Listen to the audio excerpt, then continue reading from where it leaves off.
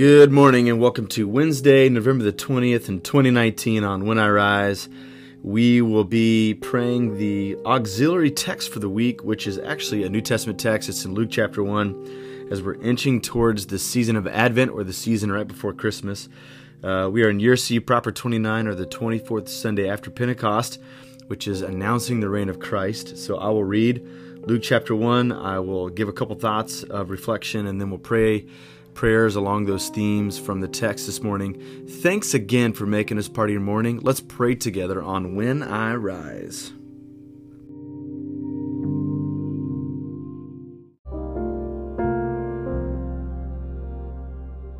Luke chapter 1, verses 68 through 79. Praise be to the Lord, the God of Israel, because he has come to his people and redeemed them. He has raised up a horn of salvation for us in the house of his servant David, as he had said through his holy prophets long ago, salvation from our enemies and from the hand of all who hate us, to show mercy to our ancestors and to remember his holy covenant, the oath he swore to our father Abraham, to rescue us from the hand of the enemies, to enable us to serve him without fear, in holiness and righteousness before him all our days. And you, my child, will be called a prophet of the Most High, for you will go out before the Lord to prepare the way for him, to give his people the knowledge of salvation through the forgiveness of their sins, because of the tender mercy of our God, by which the rising sun will come to us from heaven, to shine on those living in darkness and in the shadow of death, to guide our feet into the path of peace. This is the word of God for us.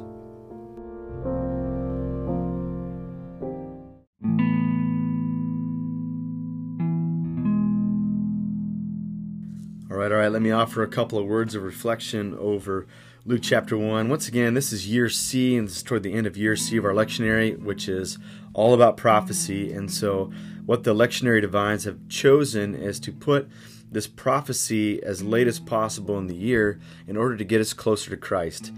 This is Zechariah's song. Zechariah is the father of John the Baptist, a key figure in the New Testament. And John the Baptist is the forerunner to Jesus himself. John the Baptist, as Zechariah says here, is going to prepare the way for the coming of the Lord. And so what we have here is the week before Advent starts, which is the season of waiting for Jesus, is this last and latest prophetic picture of the arrival of God among us. This is what I think this is an important point that the lectionary tries to make, is that all prophecy leads to Jesus. It leads to closer and closer to Jesus. And so on this last week, we get close, just one person away from announcing the arrival of Jesus. What I love about this song is just a couple things, just a couple notes I want to make, is how salvation soaked the imagination of Zechariah was as he revealed this prophecy. If you can just imagine a guy like Zechariah, he lives in a country where he barely has any food, barely has any money, and you look around and the world's full of chaos. It's full of problems and issues, and you can imagine, what are you going to think about all day long whenever you see nothing but hardships and persecution and famine and scarcity around you? It would be easy for people from this community to lack hope, but even in the midst of their hardships, what we find here is just a shining light of hope that God is about to do something. And you'll notice the many different ways this spreads out in his prophetic text. He talks about a horn of salvation, which is a stronghold from the house of David, basically saying God has not forsaken his promises to us. That there's going to be salvation from our enemies and all who hate us. I love this line in verse 72, to show mercy to our ancestors. The ancestors were waiting and waiting for God to do stuff, and nothing ever happened in their time. And so they lived their whole life in expectation, and it was never fulfilled. Excuse me, a little call to the office there. It was never fulfilled, and so what you have is this expectation that God is going to even free them from all the anxieties that they had from all the years in their past. Well, I think another thing about this is cool is if you remember the story of Zechariah, he was working in the temple when an angel, Gabriel, came to him and told him about the arrival of his son. And the angel had so many great things to say about John, about what he was going to do and all the things that God was going to promise. And Zechariah's response was to not believe it. In fact, he asked a lot of questions. He's like, how can this be? I mean, I'm old, my wife is old, how can this be? And so Gabriel kindly told him that he's not going to speak for 9 straight months until his son was born. And so here is the first words of Zechariah after 9 months of being mute and silent through the whole process of John being born. And his words are not bitter. His words are not accusatory. He's not angry at God, but it's an explosion of praise. And I just wonder if this is not a picture of what our transformation looks like as well as the people of God. That we perhaps are filled with doubt, just like Zechariah. We don't believe all the wonderful things that God could do in our life and through our life and the world around us. And so God stuns us with silence so that our next words, our next posture can be that of praise and of adoration. And so maybe that is what we need to be praying for. Many of us, I think if we were to take account of our words, we would say, man, nothing but terrible things are happening, and we're snarling a lot, and we are snarky, and we're sarcastic, and we're barely affirming.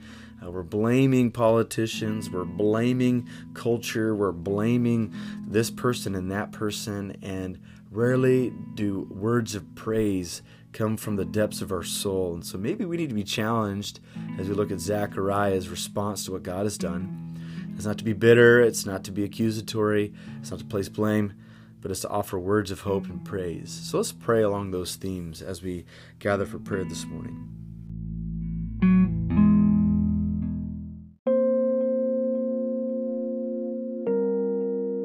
Father God, as we spend some time praying before you this morning, we allow our souls to rise up to meet you, and our souls have a chance to be embittered. They have a chance to be discouraged this morning, but we choose, because of who you are and what you've done for us, to be grateful. This whole life, this day, the air that we have in our lungs, the friendships that we have, the tasks that we have ahead, either at school or at work, are a gift from you. And so our first words are thank you this morning. We extend our hands, we extend our voices, and we embrace you as our holy God, our heavenly Father who cares for us. And so gratitude fills our being this morning. God, we thank you for the prayer and the prophecy of Zechariah, his song of praise after the birth of his son John. We thank you that what we see here is that even though your servant was afflicted, even though his life was dogged with hardships and with persecution, and perhaps bewilderment and estrangement, that he chooses to be thankful. He chooses to have an imagination that's soaked with your salvation and with the hope of what things will become. And so God, this morning, for those of us who are downcast, we say like the psalmist David, we ask our soul, why are you downcast, oh my soul? Put your hope in God. And so today we choose to put our hope in God, and we ask that you give us the grace and the courage to do so. God, we also thank you for the shape of Zechariah's story, how even though he started his story as this unfolding narrative of his son's arrival, even though he started with unbelief and with kind of cutting questions towards you and disbelief of what you might be able to do, we thank you that he went through a process of transformation. And so his next words were not, after a long time of silence, bitterness or accusation. He was filled with praise. And God, we think that's the shape of our life, that we enter into the family of God, and we may not have the faith needed for the faithful life. We may not have the optimism that you could do much in and through our lives. But we thank you that you work within us, and oftentimes it's very silent, almost unrecognizable, and we turn from people who complain to people who praise. So God, this morning I pray that you take us further down that transformation process. I pray that you train us, that you remind us through our active memory of your faithfulness, recognizing up to this point how far you've brought us, that we would face this day with words of praise. That our whole life, the things that we say, the things that we think, and the things that we do today would be an offering of gratitude towards you. That we would be people who long to worship you, who kiss towards you. Definition of worship, to kiss towards you in love. So God, may we respond to your great love to us in Christ with love back, in obedience, with gratitude, with humility and kindness towards all others around us. So God, take up our story, allow it to be soaked with your salvation, and allow us to be filled with praise today. I ask all these things in Jesus' name. Amen.